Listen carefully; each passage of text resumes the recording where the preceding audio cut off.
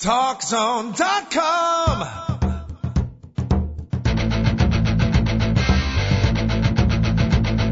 Now, Talk Zone presents Two Guys and a Mic, your mid-morning break sports talk show. It's a passionate yet lighthearted look at the world of sports, featuring the coach, John Cohn, and the Big Dogg, Joel Radwanski. They'll recap the games from yesterday, look ahead to the matchups tonight, and cover a lot more in between. Now, Two Guys and a Mic on TalkZone.com. Good morning, good morning, good morning, America, world. This is Brady Stiff on Two Guys and a Mic. Coach is out. Hoping to hear from the Big Dogg this morning, this fine Monday morning, in the city of Chicago. Again, I'm Brady Stiff here with you in for the coach. Welcome to the show. Hope you all had a good weekend, a good Father's Day. It's a little bit dreary out here in Chicago. Not as warm and sunny as it was over the weekend, but that's okay. We'll make it. On the show today, we'll talk about the baseball weekend that was. Here in Chicago, we'll talk about some Cubs, some White Sox. We'll talk some World Cup with Neil Malone during the hour. And we'll also talk some U.S. Open. Graham McDowell winning his first PGA Tour event over the weekend. Nice Father's Day present for his dad, who was in California from Northern Ireland. David Olson on the other side of the glass, making sure we're on the air. Hopefully we are. I think we are. So we're hoping to hear from Big Dogg. And let's start off right away, though, with some Chicago baseball. And the Cubs, well, I'm a Cubs fan, and I'm disgusted by the way this team played over the weekend. You lose 7-6 on Friday to the Angels. I mean, the Angels are a pretty decent team. But you lose 7-6, you lose 12-0, and then you win 12-1. And while we're at it, let's bring in Big Dogg, Joel Radwanski. What's going on, man? What's up, Brady? That's just the whole thing that confounds me about this team. I don't understand it. They play horrible the day before. They lose a close one. It's 7-6 2 days earlier. And, you know, the sad thing is they'll probably lose their next three games by one run, and they'll lose them 2-1, 2-1, 3-2, and they won't be able to score any runs in these games. That does seem to be the problem with this team. They can't put together consistent offensive efforts. I think yesterday they scored enough runs to last them the entire week. Well, they've got 6 games this week. How in the world are they going to score runs? I mean, this team is just really consistently inconsistent, if you will. And they seem to do it the same way every single time. They usually don't have a leadoff hitter who gets on, and when they do have people on, they can't get them over. They can't hit in the clutch. They can't situational hit. It's just, they're full of a bunch of sluggers, but they don't have any ball players. Is their problem? Right. That is exactly what's wrong with the Cubs. You look at teams like the Rays, the Angels, who play the game sort of with a National League style, running, bunting, hit and run. And the Cubs are more of an American League style. They're relying on doubles and home runs. I mean, where did this team? How far has this team dropped from their 2008 form, where they were the best team in the league? Obviously, they didn't perform well in the playoffs, but during the regular season, they won almost 100 games, and now they're going to struggle to win 75. Yeah, well, that team, Mark DeRosa was a leader on that team. He might not be the greatest player ever, but he seemed to do whatever the team needed to win. And you talk about a guy that played second base that drove in 86 runs. I don't even know if he had 20 homers. I know he didn't hit even 290, but he did the things the team needed to win, and that's exactly what this team is missing, is an approach to when they go to the plate, figure out what the situation is. Oh, there's a guy at second and nobody out. I'm going to try to hit the ball to the right. Maybe I'll get a single, but at worst we'll have a guy at third base. Now, even if they do that now, the guy behind him will strike out or pop up, and they won't even try to run it. So. Right. It seems like every time there's a crucial situation, it's Derek Lee or Aramis Ramirez or Alfonso Soriano. And early in the season, Alfonso Soriano was having a great year, but now he's cooled off a little bit, just like he always does. Lee can't hit a fastball off a tee, and Ramirez is hurt. I think Marlon Byrd is sort of the Mark DeRosa. That's a great point. He really is. But at the same time, he can't do it by himself. He only comes up 1 out of every 9 times in the order, and he can't drive in every run. He can't hit every home run. He can catch a lot of balls out there in center field, but he can't do it all. And baseball is the most individual team sport out there, and you have to put everything together, and the Cubs just can't put everything together for an extended period of time.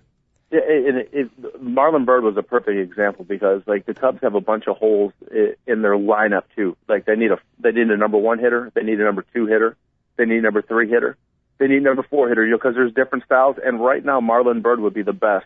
The way he's played so far in the first 67 games of the year, or 69, he'd be the best at every one of those positions for the Cubs.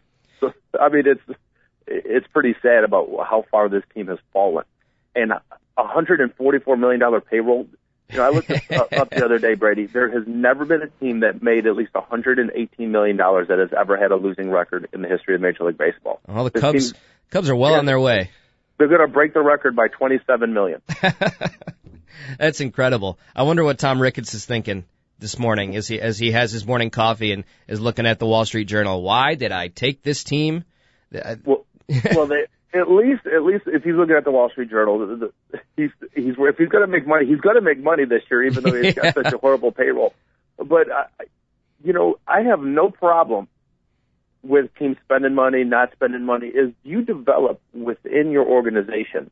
And this is something that this team hadn't done for years. Now, hopefully the last couple of years, it seems like with Cashner and Colvin, that maybe they're changing this whole, like they're actually changing what's going on. If you could develop stuff in the middle and only have to spend big money on a few players instead of every single player, that'll really help them. But if you think about it, all the big money players that they have, Fukudome, Soriano, Lilly, even though Lilly he's pitched all right, Dempster, he's pitched all right.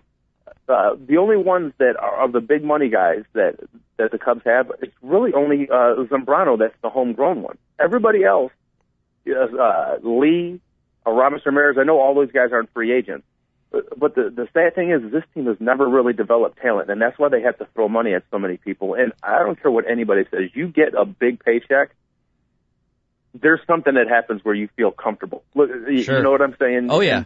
That I think that's the problem is all these guys are like, hey, I'm set for life now. I'm going to go to the ballpark and, take a couple at bats and go home. I almost feel like that's what this team is facing right now. Yeah, I don't disagree. I mean, you look at Soriano's contract when they signed him, it was 8 years, $136 million. I mean, how do you not, just say, well, I'm set. They have to pay me. Yeah, no doubt, no matter what happens. Exactly. As long as you show up. Hey, I want to get your take on Lou's comments after Saturday's game, that 12-0 loss where Jeff Baker had a couple errors in one inning. He said, quote, "We've tried everything we have here. We've pitched everybody. We've played everybody. We've changed lineups. We've done everything I can humanly do to get this thing turned around. That's all I can do." What do you take from that? You know what? I really don't have any problem with him saying that. Basically, he was saying that the players have to play, and they better start playing, and this team sucks, is basically what he was saying. And I have no problem with that. And to be honest with you, maybe this is a wishy-washy answer. I don't think Lou Piniella is to blame. But then again, I'd have no problem if they fired him today, if they came out and gave him his pink slip. So maybe that's sitting on the fence somewhere, but to be honest with you, these are professional players. He has tried a bunch of different options, like some of the same stuff that I would have tried, and it doesn't seem to work. But then again, why does this team, Brady, continue to do the same things wrong fundamentally over and over and over again? You know what I mean? Sometimes you got to look at the manager at that point. Well, and they are professionals, and they should be able to get the job done. I mean, this is mostly the same team from the 2008 season where they were just on fire, hitting everything, catching everything, pitching great. And, the pitching hasn't been bad, but it's the offense or lack thereof and the defense or lack thereof that's sort of been the demise of this team. I mean, even the bullpen has come around a little bit since the beginning of the season. I wouldn't be surprised if Lou just said, "I've had enough," and walked away. I mean, I don't think they should fire him because I think he's made his point, and a valid point at that, being, the players got to play. But I would not be surprised at all. I don't want to see it, but I would not be surprised at all if he just said, "I've had enough. I'm going to go home to Tampa." Yeah, I wouldn't blame him at all either. And if you think about this team, is basically the same from '98. I mean, I would have to say Marlon Byrd is an upgrade from Jim Edmonds. Mm-hmm. I mean, and then the second baseman, it's Mark DeRosa compared to, I guess, Well, you got Castro playing short and Ontario over at second. So, maybe, somebody slid over, but it's pretty much the same team. And, some of the things that I thought were going to be a big weakness on this team was going to be their relief pitching, especially like their setup roles and stuff when Guzman went out, but they really haven't been that bad. Well, after the first 3 weeks, which they were horrible. Since then, they've been pretty good. It's the veterans. It's the guys making $10 million or more a year that are jacking this team up. Yeah, Cashner has been really good. Has he given up a run yet? I don't think so. I still think he's unscathed. Right. I'm pretty sure. The signing that just made me laugh was Bob Howry. I mean, why in the world? How can you bring that guy back? I mean, that was ridiculous. What is Hendry thinking? And I agree with you on that one, but he's actually pitched all right with the Cubs. The only runs he's given up so far have been unearned runs. But I'm not counting on that. I'm waiting for batting practice to start with Bob Howry. Yeah. I don't get that at all. I'd rather have Cashner in those situations than Howry right now. Right. Well, now the Cubs get to see their old friend Milton Bradley up in Seattle. And by the way, the Mariners just completed a 3-game sweep of the Cincinnati Reds in which they gave up just 1 run. How do you feel about a Cubs team facing a red-hot Mariners team? Well, the Mariners have they've won 5 in a row. That's their season-long streak. You know what? You got to play who's ever on their schedule. For some reason, they can't beat the Pirates, who don't beat anybody else in baseball. So I'm not going to get, too worried if the Dan Wakamatsu Mariners are actually a little bit hot right now and playing a little bit better ball. I do think they're going to miss Felix Hernandez because he pitched the second game of the series. So that's good for the Cubs. Actually, I think both teams have an off day, so the Mariners juggled their rotation, and the Cubs will see both Cliff Lee and Felix Hernandez. So Hernandez is pitching the final game of the series. Well, I got to tell you, Game 1 that against the rookie is gigantic in that series. Absolutely.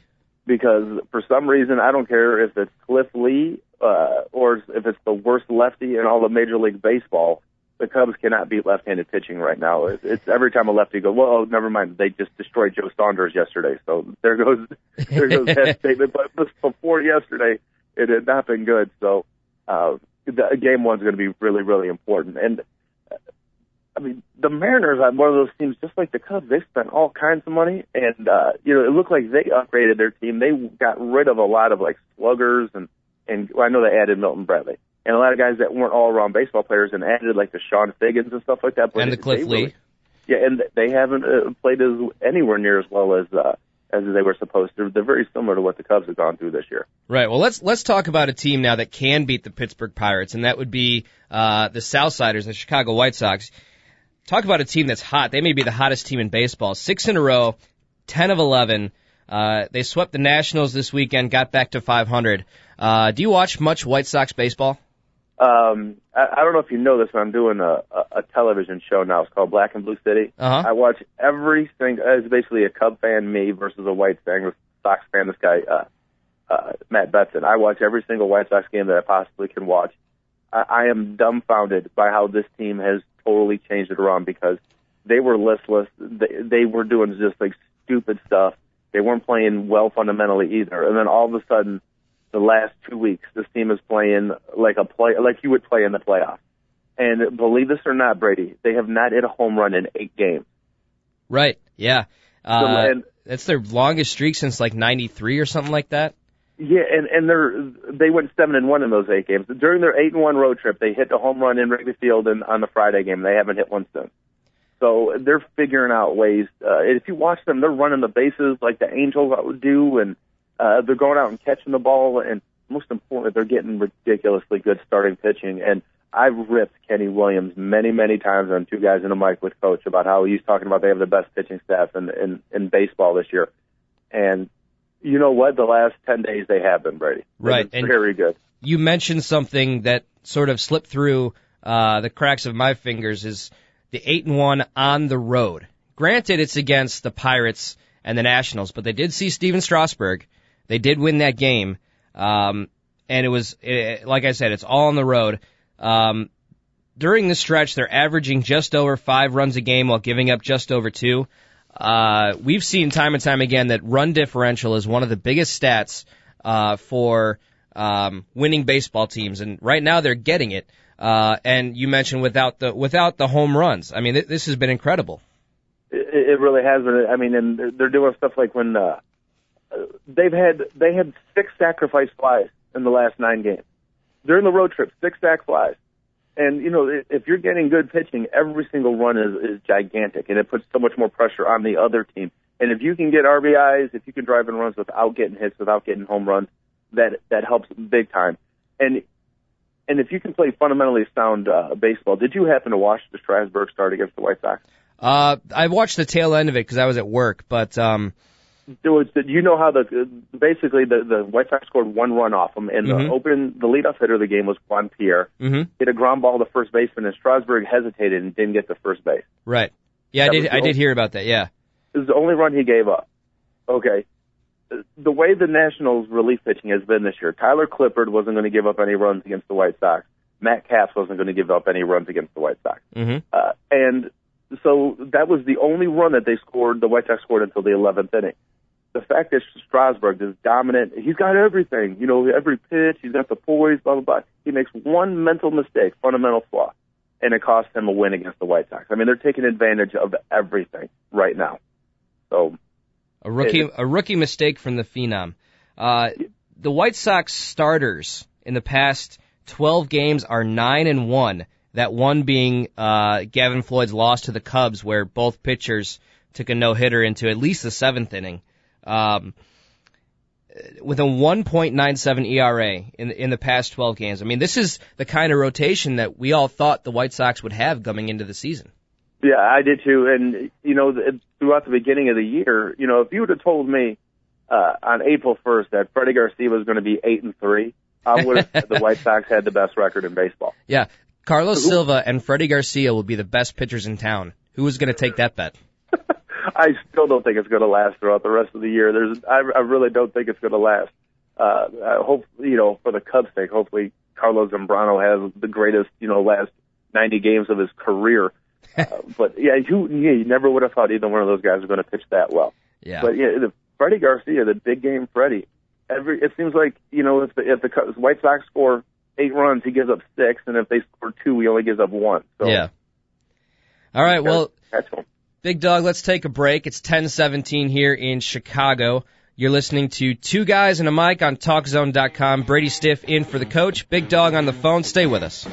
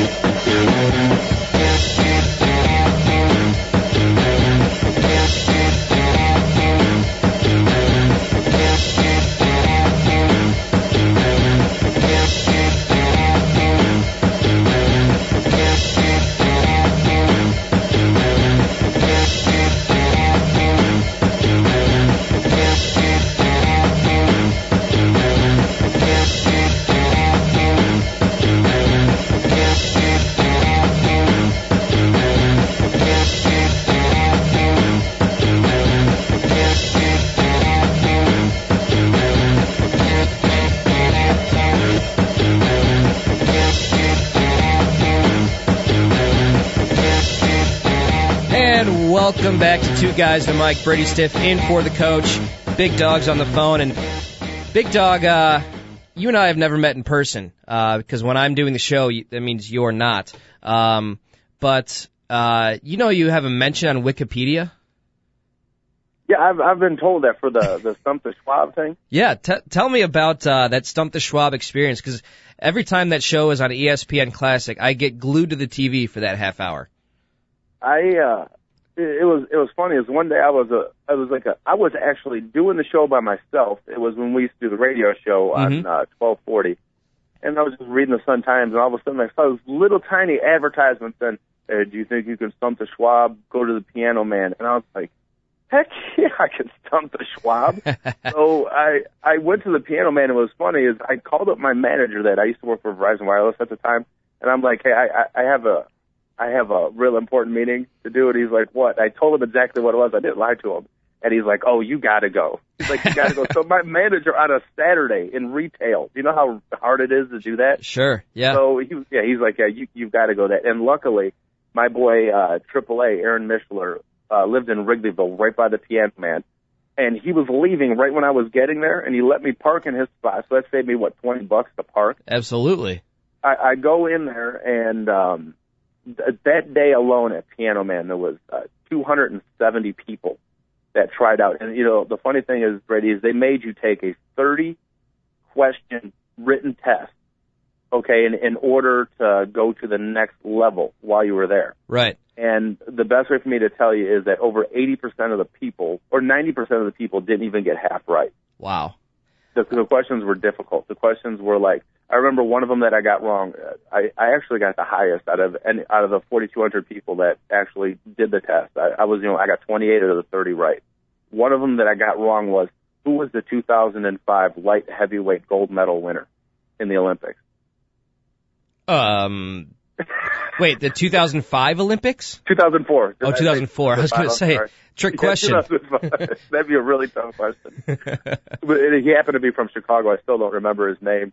But, I did that, and then I had to do a couple different things, and I actually got onto the show. I was pretty happy about it. And I got on, and I did pretty well in the first show. I ended up stumping him. And I actually really did stump him in a sense that he thought I knew the answer.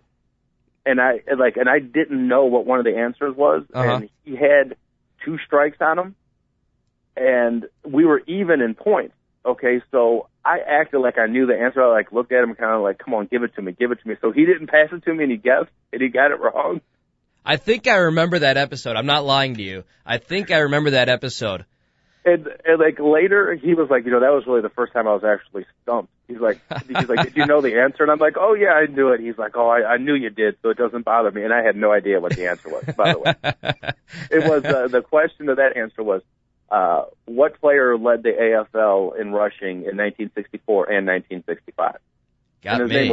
His name was Jim Nance, and I'll never forget that. And it's not the Jim Nance of... Hello, friends. Yes, it's not that one. Well, how does someone like you know so much about sports trivia? I consider myself a pretty good sports fan, but watching that show, I would get maybe one question right on the entire the last part of that show, the showdown. I think they called it.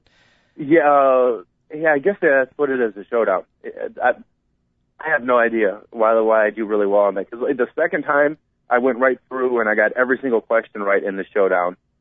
And the third time, I have no idea why I'm good at it. I wish I could answer that question. Well, according to Wikipedia, you got helped out by a friendly category, the Chicago 9 about the Cubs. I bet that one was a nice surprise then, huh? Yeah, it was Cubs and White Sox. And I mean, I got to be honest with you, I don't think it would have mattered any baseball question. I think I would have got it. Yeah. I don't care if that might sound cocky, but it's true. Do you have a Droid by any chance? I do not. I've got a BlackBerry. Okay. Well, when you upgrade to a Droid, I have somebody contacted me, and I'm writing sports trivia apps. And I'm supposed to get paid for them in about a month and a half. I get paid every 3 months on them. So I actually write like baseball, football, hockey, and basketball trivia questions. Nice. Some guy found out who I was and said, you want to do it. So you might want to check that stuff out. So yeah, a little extra cash. Yeah, it always helps. But I'm upset about the championship show. I had beaten the guy and was going to go to the final showdown. Mm-hmm. But somebody yelled out one of the guy's answers that I went against. Okay? Mm-hmm. And it was the right answer, and he got it, and I still would have beat him, okay? But they made him redo it again, and we had to do the final round again. Yeah. And I went from, oh, yes, I got to the third championship, I'm going to beat him a third time, I'm going to win $50,000. Seriously, I was right. So excited. And the next thing you know, they're you have to do it again. And it's a life lesson, Brady, and it cost me $51,000. Ugh. But that's rough. I played the victim. Stuart Scott's asking me the questions, and I'm like, I'm getting screwed. I'm thinking I'm getting screwed instead of paying attention to the questions he's asking me. And it was a rapid fire one, so I couldn't just put it out of the way. And I totally totally screwed up.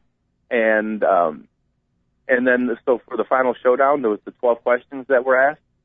I knew all 11. I knew 11 of the 12, and the only one I didn't know, I would have made sure that the Schwab was answering those questions. So, we did have that advantage of I would go first. Right. So I would make sure that the Schwab would have answered all those, because it was goalie questions. Uh-huh. And like one question, I'm not kidding you, the night before, I like read all these lists about, like African American first, and I'm not kidding you, that was one of the questions. That was the questions on there. I was like almost in tears because this one guy had bet $100 that I was going to win the whole show because they all had a pool there. And all the producers pulled me aside and they were like, "We're really sorry about what happened." So when they asked the questions, like they were sitting there, they would look at me and I would answer the question. And then, like the guy like walked away almost in tears. He was like, "Dude, we're like, we're so sorry. We don't even know what to do." So afterwards, they felt so bad that they sent me to the ESPYs that year. Nice. I got first row at the ESPYs. And it was pretty cool. So nice. Hey, are you a tennis fan? You know what? I am when Roger Federer is in a fifth set. Well, he's up 5-0. 5-0 is tennis 5? No, 5-love. That would be the correct tennis term. 5-love going into, well, I guess it's the last set, and he's in total control now. But he was in trouble when I got into the studio this morning. He was trying to break serve to save his Wimbledon life, so to speak. Yeah, he was about to lose. Yeah. This is it's first round, right? It's first round. He's the number 1 seed. And Alejandro Falla, who I've never heard of. I kind of doubt you have, unless... No, I haven't. I'm not, yeah. Unless, I'm just surprised you said his name right. I'm used to doing the show with Coach Brady, and he never pronounces a name right. I was just shocked that you did. Well, I took Spanish in high school, so I've got a little bit of an advantage there. I get a little bit of one. I guess. By the way, have you met Neil Malone?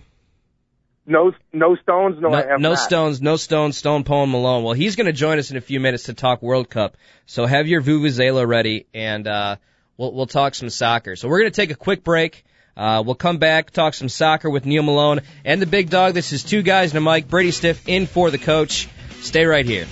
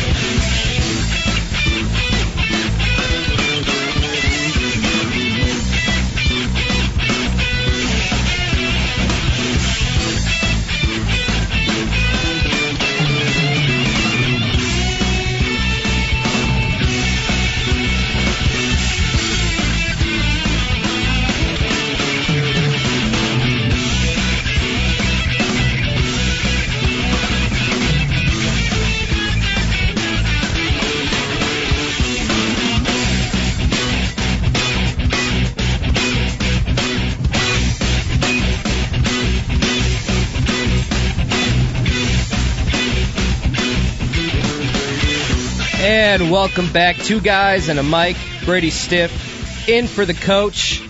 By the way, if you want to get in on the fun, 888-GO-FOR-IT. That's 888-463-6748. You can join the fun. Myself and the Big Dog, and now we bring in Neil Malone. Neil, you there? How you doing, Brady? How's it going? You're on with the Big Dog as well. We're talking some World Cup soccer. All right, hey, Big Dog. I'm ready for it. I was watching it this morning. Well, Neil, are you watching the flopping that the Swiss are doing all over the field right now, by any chance? I am now watching that game. I'm actually taking a little break from the office, so nobody has it on over here. But I know that the Swiss got a red card in the first half. It looked like I think it was Barami, elbowed one of the Chilean players in the face. So that's always good. Yeah. It might have been a little bit excessive, the red card, I have to admit, but the rest of this game, I've been watching this. Every single time a Chilean player gets by a Swiss guy, the Swiss guy just falls down, and I'm starting to get pretty frustrated. To be quite honest with you, I want to go slap one of these guys.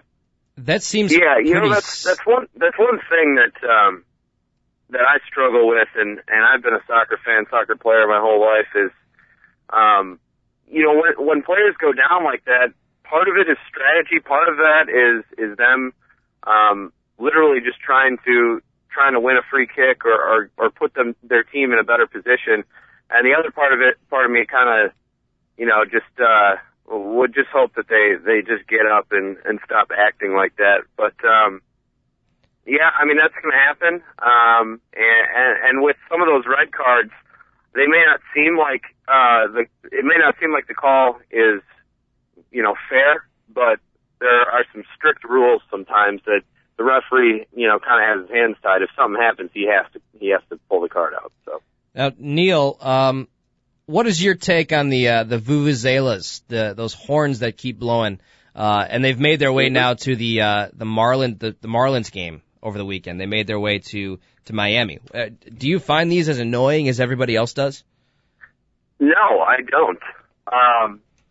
You know what? I don't know what it is, but it's almost like I just tune them out when I'm watching. What? I can't hear you, Neil. I can't hear you. I can talk right through it. I don't mind them. I can definitely see why people would think they're annoying. But I don't know.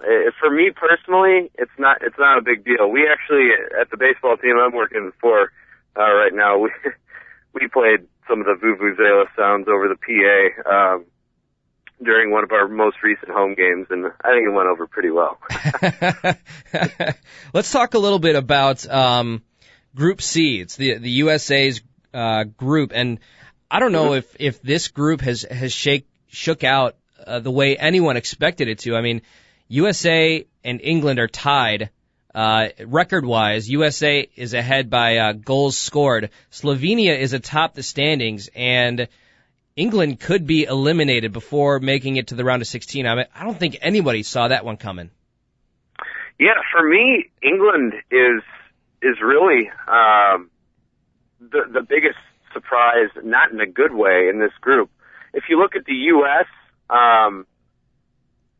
if that goal isn't disallowed, they're one win and one tie in the group, and that's probably what I would have put them at after two games. So they're not really. I don't think the U.S. is so much underachieving as England is. England just doesn't seem to, be on the same page, and they can't do anything. I mean, they haven't scored a goal since the 4th minute of the game against the U.S. And they have some of the, so-called best players in the world, including one of the best strikers in the world, Wayne Rooney. On the other hand, you've got Slovenia, a country of 2 million people, and they're just completely overachieving. They had a pretty weak goal against Algeria, but now, if they can pull off a tie with England, they're advancing. So they've been impressive, but for me, England has just been awful. I'm not going to act like I'm an expert or anything here, but I've watched both the English games, and the what do you call it? I forget the name of the guy on ESPN who actually played for England. And basically what he says, their whole thing is everybody's so afraid to make a mistake and be the GOAT because of the English press that they're not actually going out and making plays because they don't want to be the one that gets hammered by the media for making something stupid. I mean, and like the English with the London Times headline, like "Hand of Claude" when Green played the goal. I mean, they don't want to be that guy, and that's actually hurt the team. He said. By the way, we got absolutely. We got a score update. Chile 1-0 over Switzerland. They scored a power play goal, if you will, still in hockey mode here in Chicago. So Chile 1, Switzerland nothing. Well, there you go. I have Chile in the office pool, so that makes me a little bit. So do I, as a matter of fact. But back to what you're saying, Big Dog, is I think you're absolutely right. I think players, and not just on England, a lot of other teams, they're playing scared. They would rather, not be the GOAT, as you were saying, and just kind of be, I guess, included in the rest of the team. But that's a dangerous way to look at things, and you can see why, with England only having 2 points.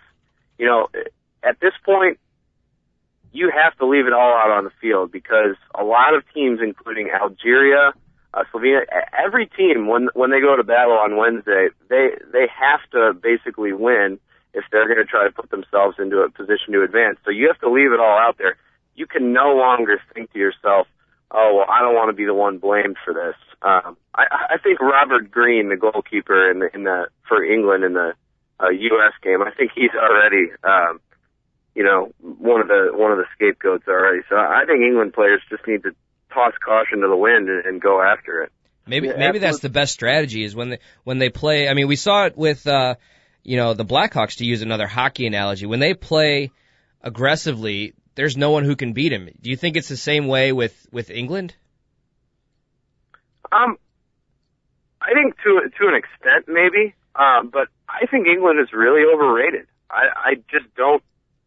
Not only do I think they can't play that well as a team, I just think a lot of their players, individually, they come from a league where they're applauded and basically glorified every week, and I just don't think they're that great on the world scale. So I think, yes, England should be one of those teams skill-wise that should advance to at least the quarterfinals. But if they're not going to play as a team, then I don't see anything happening.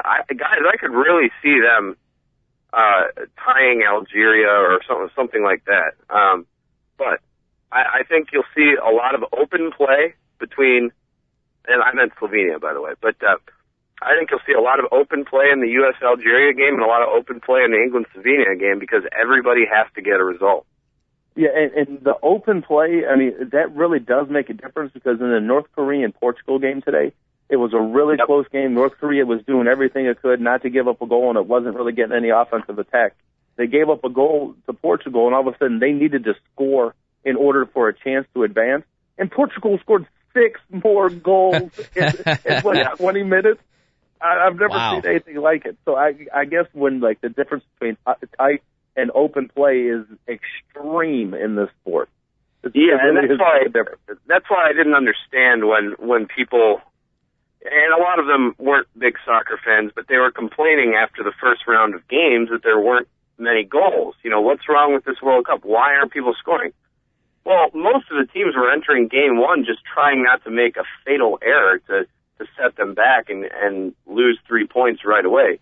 I knew that, and a lot of people knew that it was going to open up once round 2 and 3 hit, because teams knew what they had to do. So, like I said, if you see U.S. go down again early to Algeria 1-0, you're going to see them throw everything but the kitchen sink at the defense, and that could result in Algeria, having more open counterattacks and stuff. So I think we're going to see a lot of goals, not only in the remainder of the second round, the second group stage games, but also the third. And Neil, Algeria can still advance, right, if they win. I'm not saying that if they do win, they still might not go, but if they win, they actually still can advance, right? Yes, if Algeria wins against the U.S. and then Slovenia somehow beats England, Algeria and Slovenia are going to be your 2 teams advancing. So Algeria has a reason to score goals then, so that they really could open it up for the U.S. Yeah, everybody has a reason. Everybody basically has everything and nothing to lose at the same time. So I think it's going to be exciting. I'm pretty disappointed that I'll probably be in the office during the U.S. game. So is that on Wednesday? Might be hearing some screams, but yeah. So is that U.S. game on Wednesday against Algeria? Yeah, and it's kind of weird. Both of those Group C games are going to be played at the same exact time. So none of the teams are going to basically know what they have to do going in. Right. Which I think is pretty. It kind of tosses a whole nother side to it. Are all 8 groups doing that? I don't believe so, because on Wednesday you're also going to have 2 afternoon games. I think Ghana and Serbia maybe, or no, maybe Ghana and Germany. Yeah, Ghana and Germany and Serbia and somebody else. So I think they're starting to pack up the schedule a little bit before the knockout round comes. Speaking of Germany, is that your biggest surprise team of this tournament so far, or is it someone else? Well, I wasn't surprised when they went out and won 4-0 over Australia, but then they lose to Serbia 1-0. One of their best strikers gets a red card. So, I mean, I was not surprised once they got that red card that they dropped some points in that Serbia game, but I am surprised. I guess that they're sitting at 3 points. But you know, they control their own destiny. I would expect them to win their next game. 6 points will do it. So the fact that they beat Australia already helps. But one of my biggest surprises, New Zealand's a pretty big surprise. You know, they go out and tie Slovakia and Italy. I mean, this is a team that has never scored a goal in the World Cup before.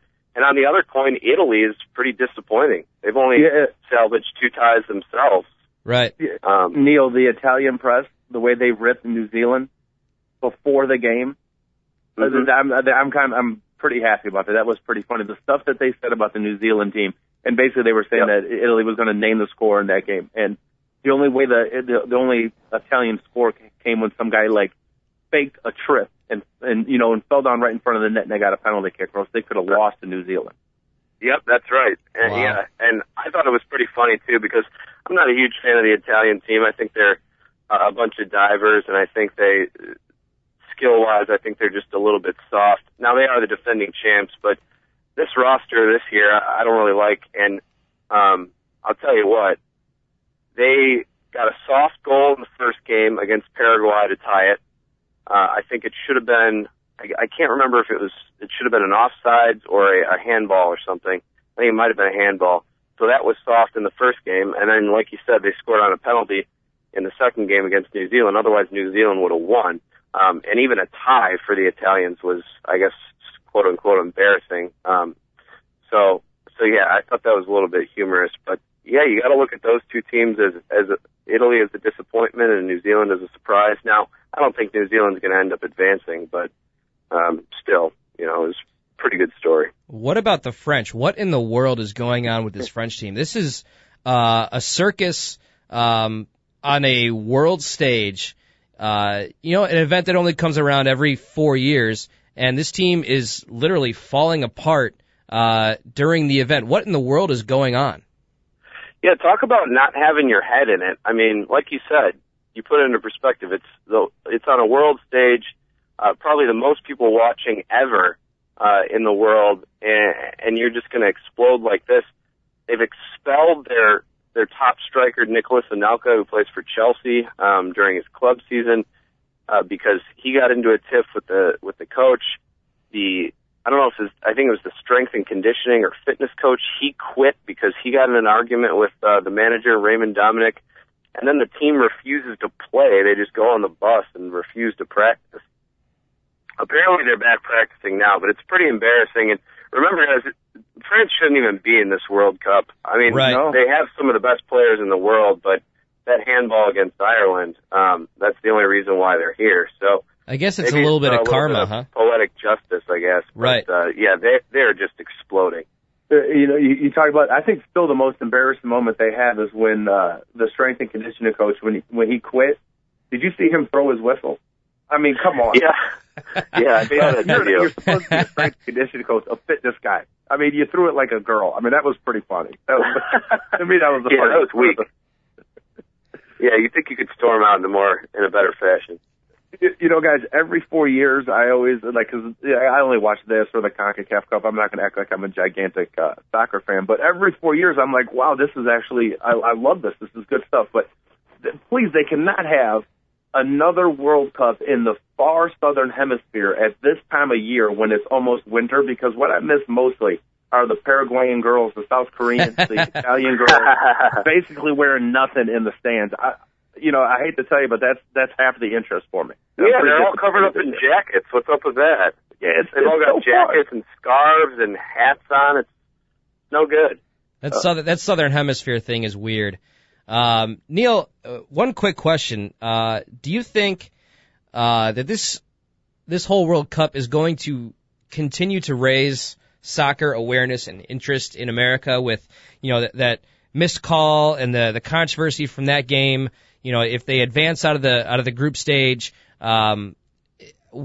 soccer's always been little brother to football, baseball, basketball, and hockey. Is this World Cup going to increase interest in American soccer? Well, I sure hope so, because it's one of my favorite sports, and I've always been a big soccer fan.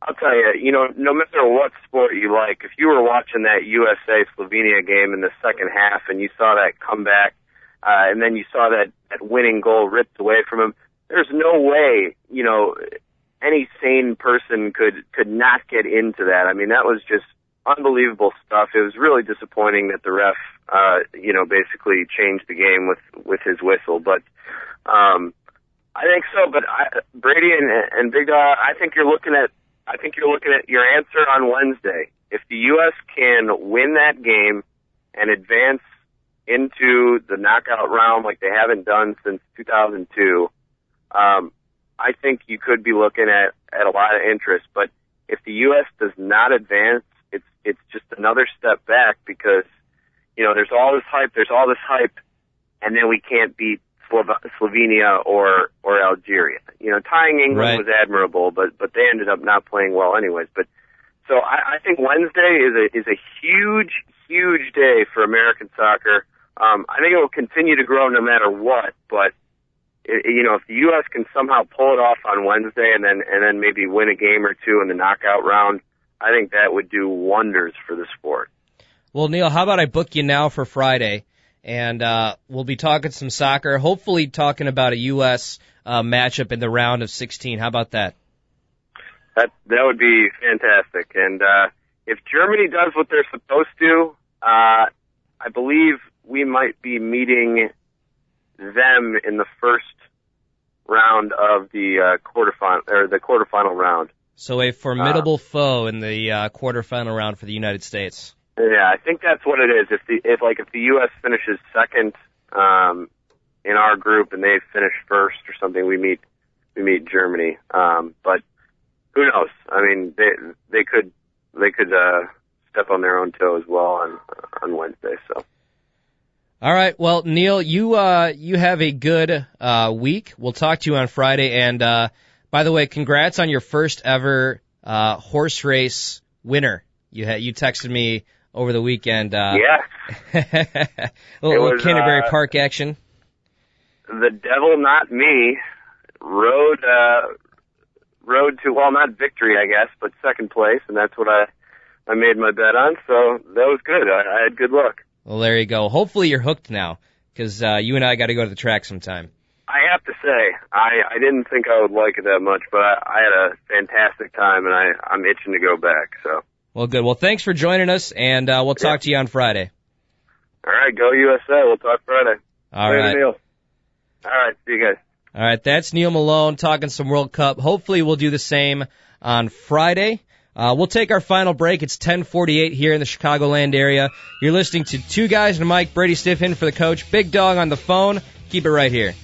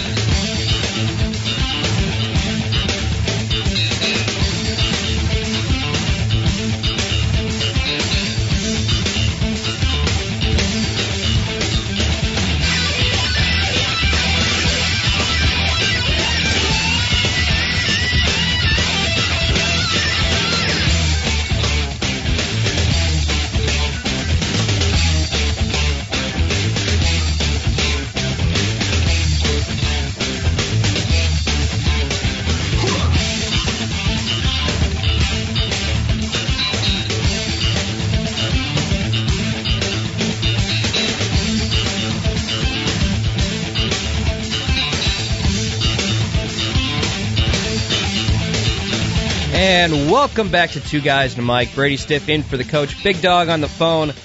Big Dogg, for our last segment, we got about 10 minutes here. I want to do something that I like to call Case of the Mondays. You know, being it Monday and all. I haven't seen Office Space in a long time, but it's a really funny movie. I'm sure you've seen it. Oh, of course, yes. So let's discuss a few candidates for Case of the Mondays. And we'll start with Dustin Johnson. I don't know if you saw his monumental collapse out at Pebble Beach in the U.S. Open, but he's got to be feeling it a little bit today. It's the worst fourth round of any the 54-hole leader in the history, not in the history, but since 1911 in the U.S. Open. He shot an 82 yesterday. Ouch. So he can't feel good today. Yeah, I think I could shoot 82 on Tiger Woods' the video game on Pebble Beach. I bet I could shoot 82. And I'm pretty sure you could. You mentioned the biggest collapse since 1911 or something that opened the door for Graham McDowell to come through and win his first PGA Tour event, the U.S. Open. Do you know how old Graham McDowell is? Because I don't. Do you know how old he is? Well, I was looking at him yesterday. I would have to guess he's 40, right in that range, right about 40. Really? He looks he's bald. I guess it doesn't mean you're 40. Hey, I'm balding. I'm 23. Come on now. Oh wow! Well, I just shaved it all off, so I'm not ripping a guy for being bald. But I guess he's just losing his hair a little early. Is the best way to say it. But yeah, there you go. He's definitely in his 30s. Definitely. Interesting. All right, so we have Dustin Johnson. We also have we talked a little bit about the French national soccer team. How embarrassing really is this? Put this in perspective for us. How embarrassing is it for not only the soccer team, but for an entire country? You know what? Because, you can play poorly, and you know what? That'll happen. It's only 2 games. I know it's every 4 years, and you got to understand that you got to play great on those particular days. But you know what? Stuff like that happens every once in a while. But to act the way they have, did you hear that the striker, what he said to the coach? It's funny. We probably can't repeat it on radio because we don't speak French, but probably because it was profanity-laced as well. Brady, you can't repeat it on television either, and it just so happened that Bob Lee on ESPN asked some guy that was there what happened, and the guy just flat out said it. So on ESPN, oh boy, Bob Lee immediately was like, "Oh, we appreciate what you just said," but and then right when he got off the phone, he apologized. He's wow. like, "We're really sorry for anybody who was offended by that," and I have to admit it was pretty funny because the guy said it in a French accent, and it sounded much prettier. When the way you said it. Right. Why don't you go have yourself? You are a piece of poo-poo. But it sounded pretty good. Oh, so there's the French. We talked about Dustin Johnson. I guess we could put the aforementioned Alejandro Falla in there. He did lose to Federer. Federer absolutely dominated the 5th and final set, winning, I think, 6-love in that final set. You have a chance to eliminate from Wimbledon the number 1 seed. Is he the number 1 player overall? He's either number 1 or 2. Well, he lost it to Nadal. So right now he's the number 1 seed at Wimbledon, but he's the number 2 overall player in the world as we speak. Either way, you have a chance to eliminate the greatest tennis player ever. Right, Roger Federer. You have to get that done. I think he had 5 games in the 4th set, didn't he? Yes, he did. And then Federer came back. I don't know how many. I think he was definitely up in the 4th set, and he had won the first 2 and couldn't put him away. Right. So he's got to be. I wonder what his press conference is going to be like.